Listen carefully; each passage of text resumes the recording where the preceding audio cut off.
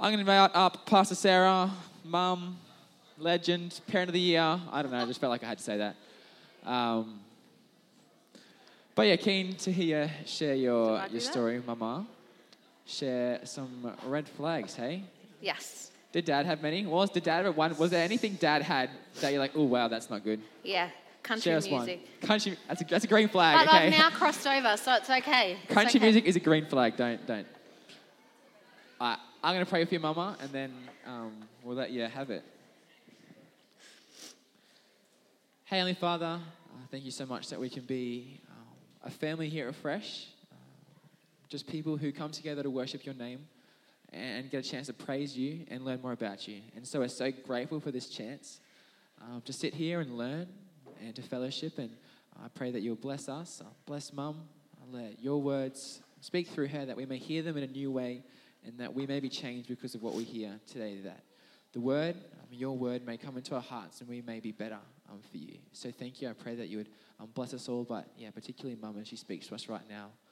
In your heavenly name we say amen. Thank you, Super Cooper. If you still want to lolly. We are in week number 2 of our series, Red Flags, a relationship series.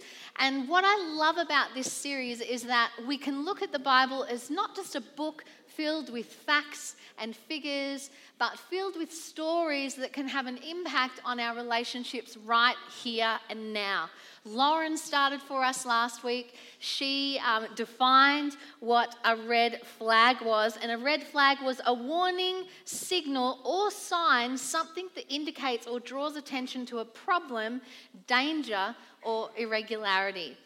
Now, I want to just clarify before we go further that I think often when we talk about red flags, we seem to just apply them to a kind of romantic relational setting. But as we go through this series, I want you to understand that red flags are in all types of relationships. We're not just talking about romantic relationships. We're talking about the way you interact with your peers, the way you interact with your colleagues, the relationships you have inside your work, outside your work, in your family, in just your neighborhood. So these don't sit here to keen and not attached, so there's nothing in this for me, because there is. Or you might be 45 and go, I'm all good, there's really nothing I can learn. Well, there is stuff that we can learn. And I hope this, even if you feel like, this is not an area that I struggle in, I guarantee you'll know someone or you will have seen this red flag before. But I saw this during the week.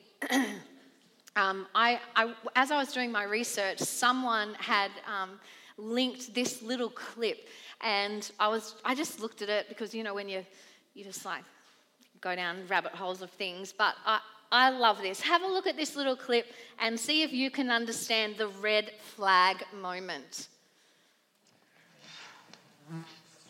Oh, great. Hey, someone else likes you cooking. We got a fly in here. Oh, Angela, I'm sorry. Oh. Hey, you got him! Yeah, I guess I did. Wow, good hands. All right. Oh, it's okay. I got it. Okay, I'll put this down. How great is she? She's pretty great, right? Yeah, not bad, Big Top. Oh, Robert, I am so happy for you. She is terrific. Oh, thank you. You see, I made her laugh a couple times? Yeah, you're hilarious. Go.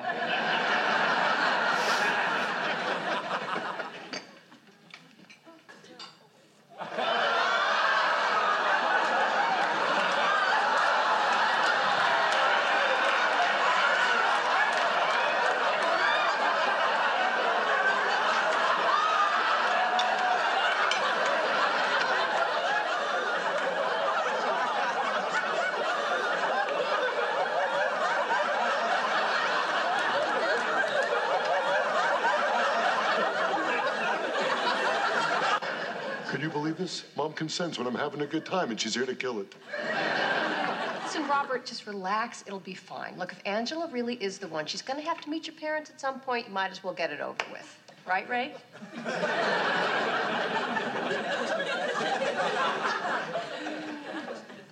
She's not the one. All right. We'll leave it there. I love when I watch movies or things like that. I love just like having this little notebook in my head of lines that you can keep for forever, like that's gone straight to the pool room and things like that. So I've just gifted you a line. When you see something like that, it can just be she's not the one, for future reference. So you're welcome. But yes, that's the context of that is a romantic setting, but reminding you that red flags are there, and the Bible actually talks about them, and we can learn from them. I don't know if it's just you or if there are some other people in here who have ever been scrolling, like imagine just sitting there wasting time scrolling on your phone. And you've been either looking at Facebook or Instagram, and then all of a sudden a reel comes up or something like that you're a little bit interested in, and then you have a look at that, and then I don't know how it happens, but all of a sudden you end up, walking through random billionaire in Dubai's their houses, or watching a guy that stops people on the street and goes, now break down your outfit and tell me everything that, what you've got on, who it's made by and how much money you have. Am I the only one? Has someone else done this? Okay, I'm not the only one. But when you think about how obsessed we have become as a race of, achieving focus on ourselves, we have become quite a selfish people. And there's a few statistics that I wanted to show you from a really amazing book called Good Stream.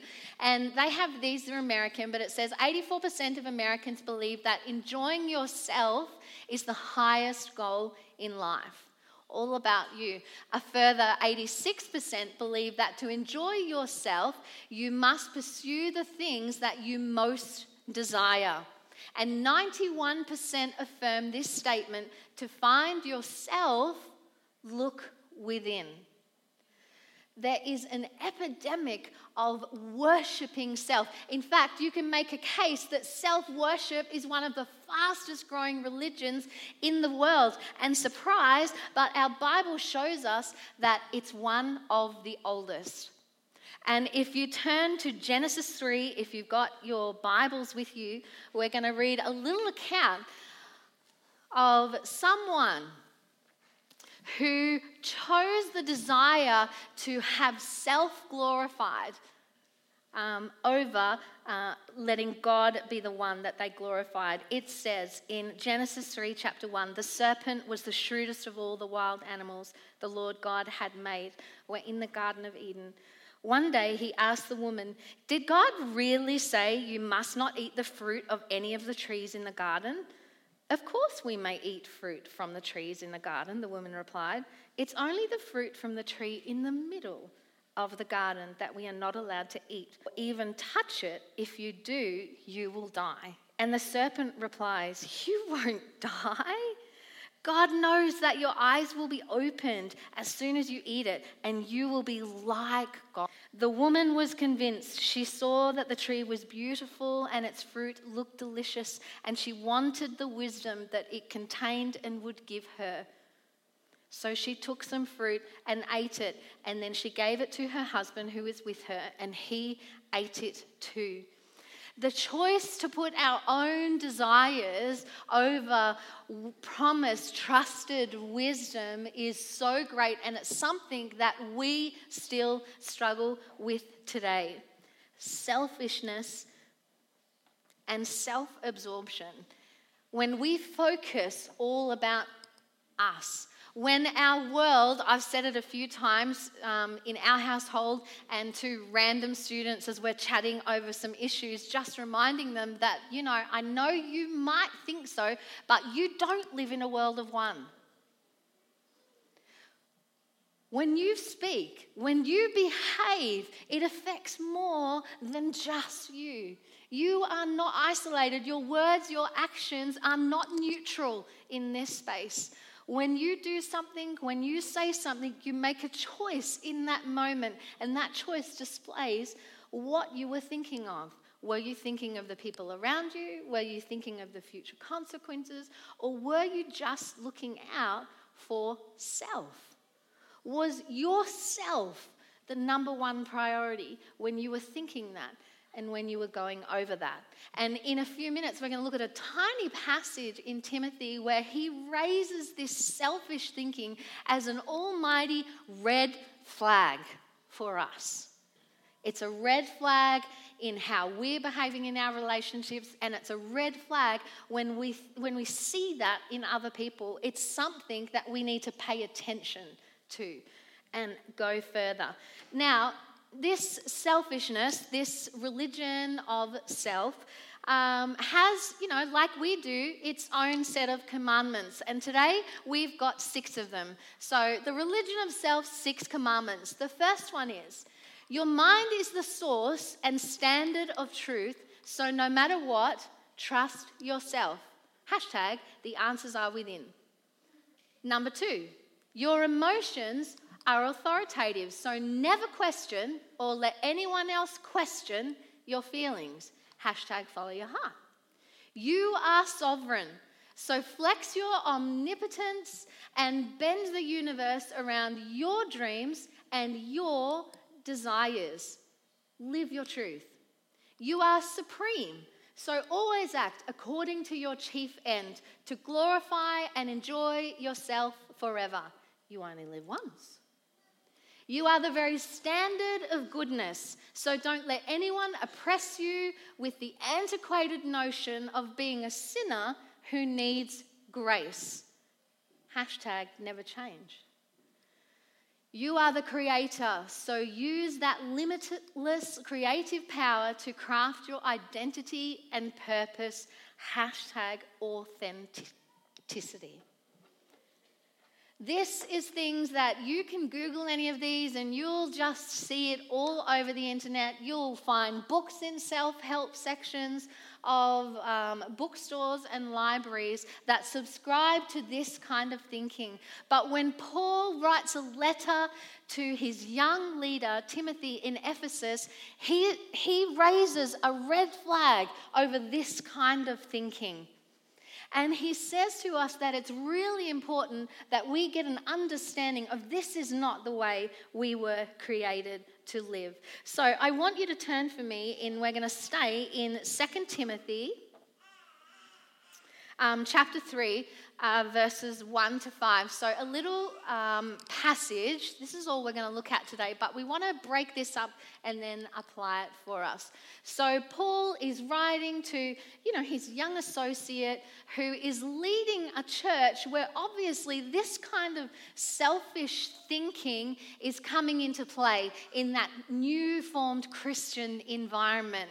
And Paul says, hang on, you need a little bit of help. Let me give you some advice as a leader here. Let's have a look at some of these red flags. It starts off in 2 Timothy 3, verse 1. But mark this, there will be terrible times in the last days. People will be lovers of themselves, lovers of money, boastful, proud, abusive, disobedient to their parents, ungrateful, unholy, without love, unforgiving, slanderous, without self-control, brutal, not lovers of the good, treacherous, rash, conceited, lovers of pleasure rather than lovers of God. They will be having a form of godliness but denying its power. Have nothing to do with such people. And you might read that passage and go, well, have nothing to do with those kinds of people. Well, if you're going to have nothing to do with those kind of people, you'd have to just not be on this earth. And that's not what he's saying. Paul is not saying, shun anyone that doesn't live up to your standard. What he's saying is this kind of behavior, don't have anything to do with this. When you look at people that are currently in your church congregations and you see them, when it goes on into the rest of this chapter, you see these kind of people using their kind of spiritual prowess to draw other members of the Christian church into this way of thinking. And Paul is saying, don't let that happen. Don't let your church become like this is what we worship rather than what God has laid out for us. So we're going to go through the different sections of this one. So we're going to have a look at the first one, the first sentence, the first verse. It says, "But mark this, there will be terrible times in the last days." Now, some of you will hear the words last days and you'll think that this term last days refers to the days that immediately precede the second coming of Jesus Christ. But that thought is proved in the scripture that is not what they are saying, these New Testament writers. They're not saying that last days is going to be this far off event that you need to be terrified of, and you know what, all of this rubbish is going to happen then.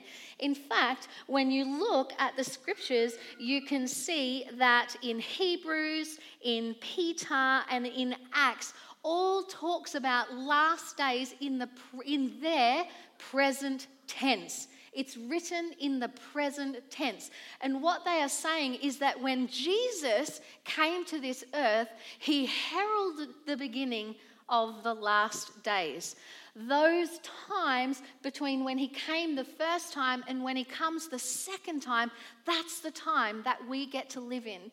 It's the time where the space between when God sent his Son filled with promises to us that he will return victoriously. It's in that gap that we live, and it's in that gap that Timothy was ministering to his local church. They called the last days because in them God is completing his purpose for his people. And in Hebrews, Corinthians, Peter, and Acts, you can read further if you want to understand that notion of last days, beginning when Jesus enters the earth and ending when he returns. Not a space or time where we should be incredibly fearful, but an acknowledgement of the world that we currently live in. I don't think we can look at this and go, wow, that's so far-fetched. We don't see any of that yet. That's just a whole weird scariness that may come in the future. I think we can see this. There's evidence of this in our world now. And Paul is saying to Timothy, just be aware of the times that we live in. We're living in opposition to this great movement, to the workings that Jesus has left for his followers to do. And there's people that want to send a wrong message about who he is. We live in the gap. And how are we going to deal with tough times? What do we do in these moments? Paul is saying to Timothy, don't get sucked into thinking it's all about you in these moments. And then he goes on, and this is, there's 19 of them actually. 19 characteristics that we can expect in people in this time. And to me, I'm happy to confidently look at this list and go, there's 19 red flags right there. When I'm looking at relationships, if these come creeping into my relationships, then there's some red flags for me. People will be lovers of themselves, lovers of money, boastful, proud, abusive, disobedient to their parents. I've seen that for like 22 years. No, just kidding. Just threw that in. Ungrateful, unholy, without love, unforgiving, slanderous, without self-control, brutal, not lovers of good, treacherous, rash, conceited, lovers of pleasure rather than lovers of God, having a form of godliness but denying its power. 4 of the 19 of these expressions, when you look at the original language, are compounded with a little word phil, meaning love, suggesting that what is fundamentally wrong at the bookend of these things is that their love is misplaced. There's a great love, but it's a great love that's been misplaced onto themselves. There's a great love that's been misplaced onto money, and there's a great love that's been misplaced place and given over to the desires of their own heart and not the desires of what God has planned for them. And Paul is letting Timothy know that's a red flag in your relationships with one another. It's a red flag in your business dealings. It's a red flag when you sit across the table with your family members, and these characteristics creep into the way we Christians deal and interact with each other. And in verse 5, Paul moves on to describe a kind of worship that looks right, that looks like everything's happening, but has no substance. There's nothing to it. It leads to a place where religion is not entirely denied. People will still acknowledge it, but it becomes an empty shell. He's describing people that may go to church, may say amen, may get up and sing the songs, but within, deep inside of them, there's not a heart movement that is moving towards God. Self is still reigning in that place, even though outward appearance makes everything look like they are following God. And Paul is saying, don't let this creep into your relationships with each other. It's a red flag. When you start thinking about yourself more than the people you are with, that's a red flag. And in particular, in this verse, when you start thinking about yourself more than your God in your relationship with Him, it's a red flag. He finishes with a call to have nothing to do with this people, and like we explained before, he's not saying shun them, but he's saying as you coordinate your Christian church, as you look at how you build this church, continue on these followers, lead them in to continue following Jesus Christ and growing your church in this space and time when we're waiting for Christ's second coming. Don't let this selfishness creep in to how we do life. Don't be part of a self-absorbed Christianity. It's not about us. And in fact, only the gospel offers the radical solution to this problem of self. For only the gospel promises a new birth, a new creation, which involves being turned inside out and turns our values and priorities upside down, where the wants and needs of other people are more important than the wants and needs for ourselves. It's a reorientation of priorities. That's what the gospel does for us. Then when God is first and self is last, we love the world and we seek Him like He's asked us to. In fact, Jesus made it very, very clear where our love motivation should be, where the direction of our love should be. So Matthew 22, verse 37 and 39 reminds us of this. Jesus replied, "Love the Lord your God with all your heart, with all of your soul, with all of your mind. This is the first and greatest commandment, and the second is like it. Love your neighbor as yourself."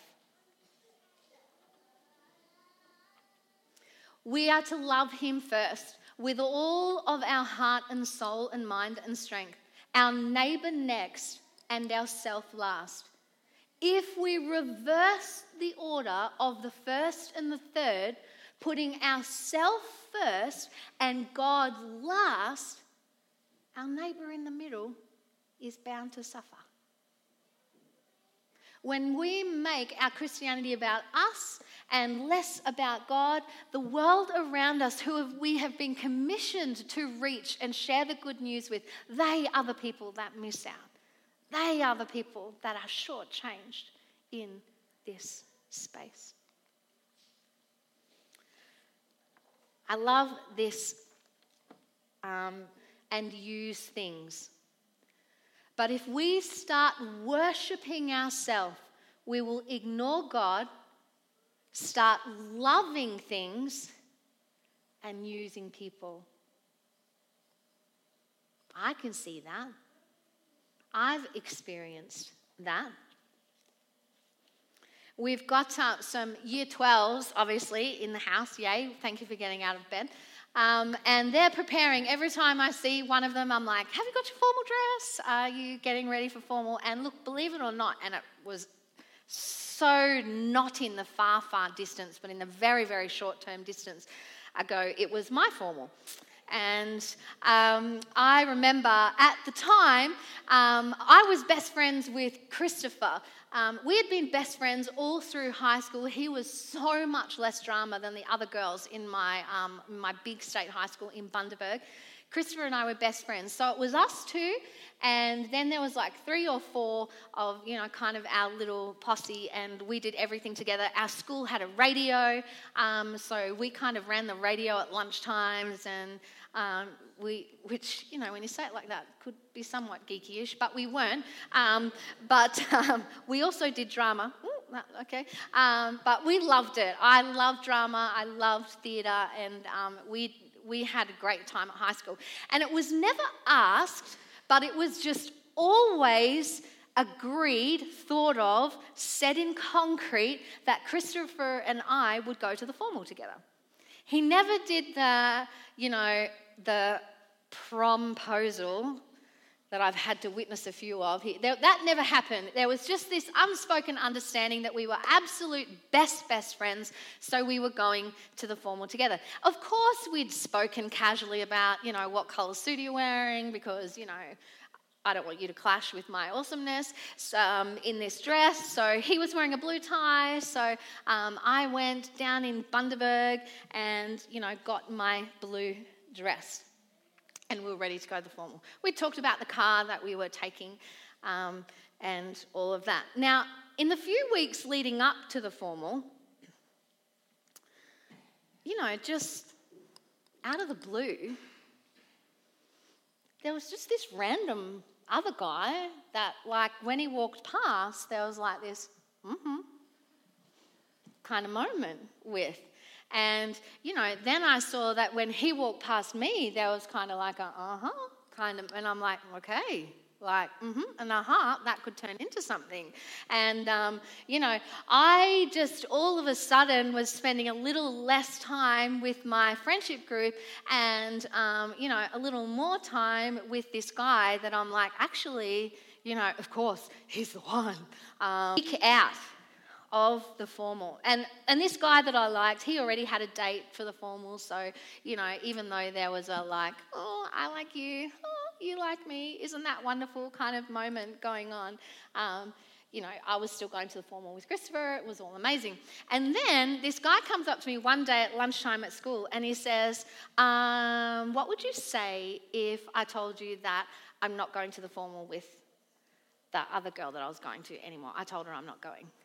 And I just went, I'd 100% say that I'm coming with you. I know, right? I feel the judgment from this end of the room.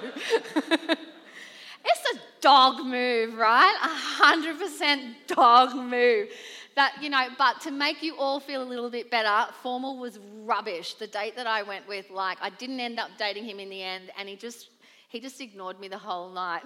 It was just really, really bad. No, but look, seriously, stuff happens, and I get that, and that's okay. People change their minds, circumstances change, and I'm not saying that was the mistake that I made, because stuff happens and that's okay.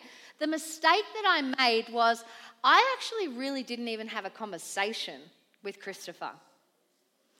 So the real big mistake for me was when Christopher comes up to me and says, hang on, I heard you're going to the formal with such and such.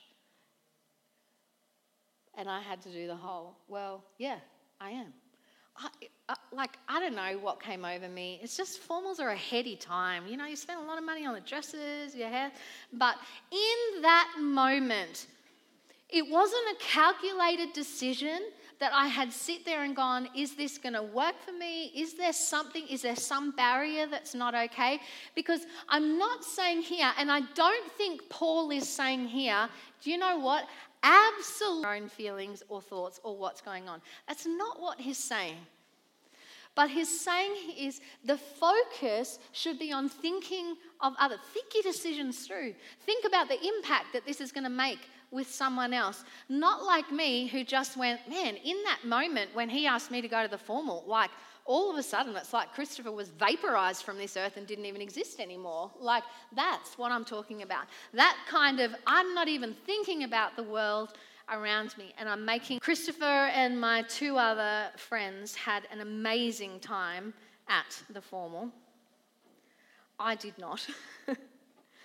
I even at the last minute for this guy changed the dress that I always wanted. I loved the dress I had, but he said, well, I'm wearing maroon and a maroon tie. So I made my mum take my dress back and get me a new dress that was nowhere near as good as the original one. So anyway, but we all have moments where that little self, without thinking, self comes to the forefront. And we're going to make mistakes like that. And it's not tragically the end of the road. But in this context of Christian living, Paul is saying to Timothy, urge the congregation around you, urge the people around you to understand that we need to have our focus on Jesus Christ. We need to be not in a religion where we worship ourselves, where what we think and do is the most important thing. We are living in the space and time between when Jesus came as God's Son to sacrifice for us and waiting for his second coming. And how are we going to represent him in this space and time in our world? How are you going to show up? How do we show up in our relationships, in our families, with us, so that we love God with all of our hearts and souls and minds, and we love our neighbours and we care for them? And when I make a decision, I'm aware that what I do and say is not neutral. It has a consequence that goes beyond me. We don't live in a world of one. In fact, Christ specifically asked us to go away from that and go to the far ends of the earth to share with him the good news of how much we are loved and how much we are valued and how he wants to spend eternity with us. So my challenge to you for this holiday break, for the next week, is to be able to assess within yourself, think about, where am I placing God on the continuum of importance in my life? Am I spending more time focusing on what I want and my desires and what I want to get out of life and where my future is heading according to my plans? Or have we left space for God in that? Have we left space for him to come in and be our Redeemer God that turns our life around, turns the way we value things upside down? Let me pray with you. Father God, we thank you for stories that we can learn from. Lord, we thank you for your warning about not allowing our lives to be consumed with self and pushing out space and time for you.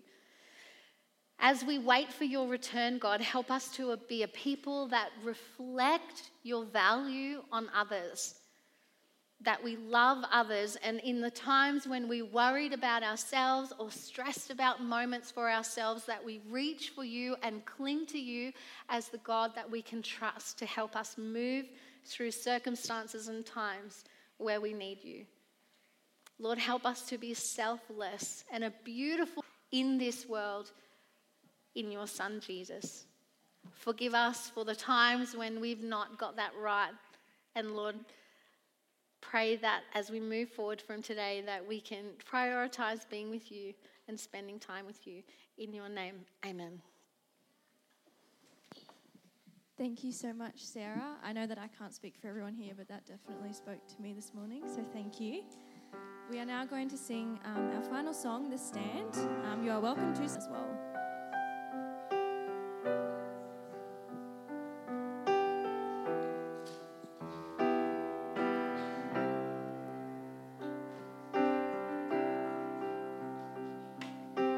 You stood before creation,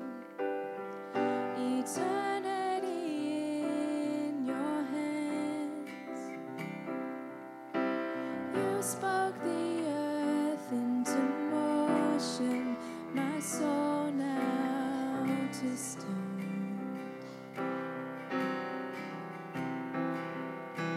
You stood before my failures and carried the cross for my shame. My sin weighed upon your shoulders, my soul now to stand. What can I say?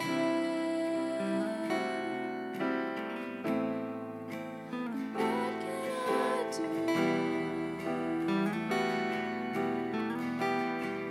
That offer this heart, oh God, completely to you. On salvation, your spirit alive in me. This life to declare your promise, my soul now to stand. So what can I say? What can I do? That offer this heart, oh God, completely to you. So what can I say? What can I do?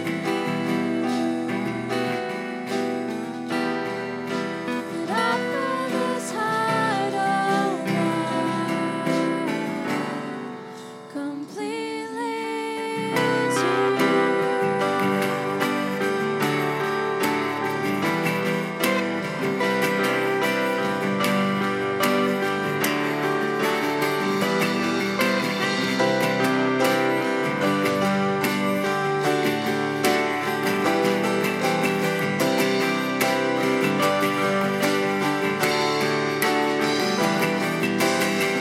So I'll stand with arms high abandoned in awe of the one who gave it all.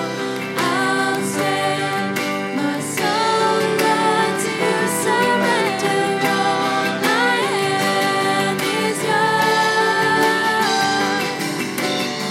So I'll stand in awe of the one who gave it all. I'll stand, my soul, Lord, to you surrender. All I am.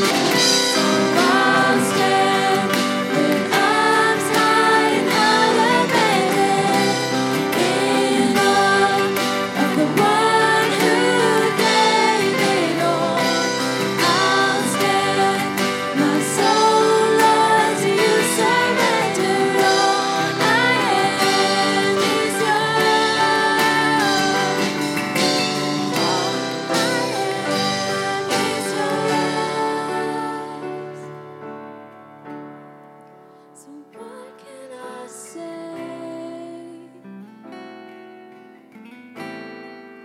And what can I do?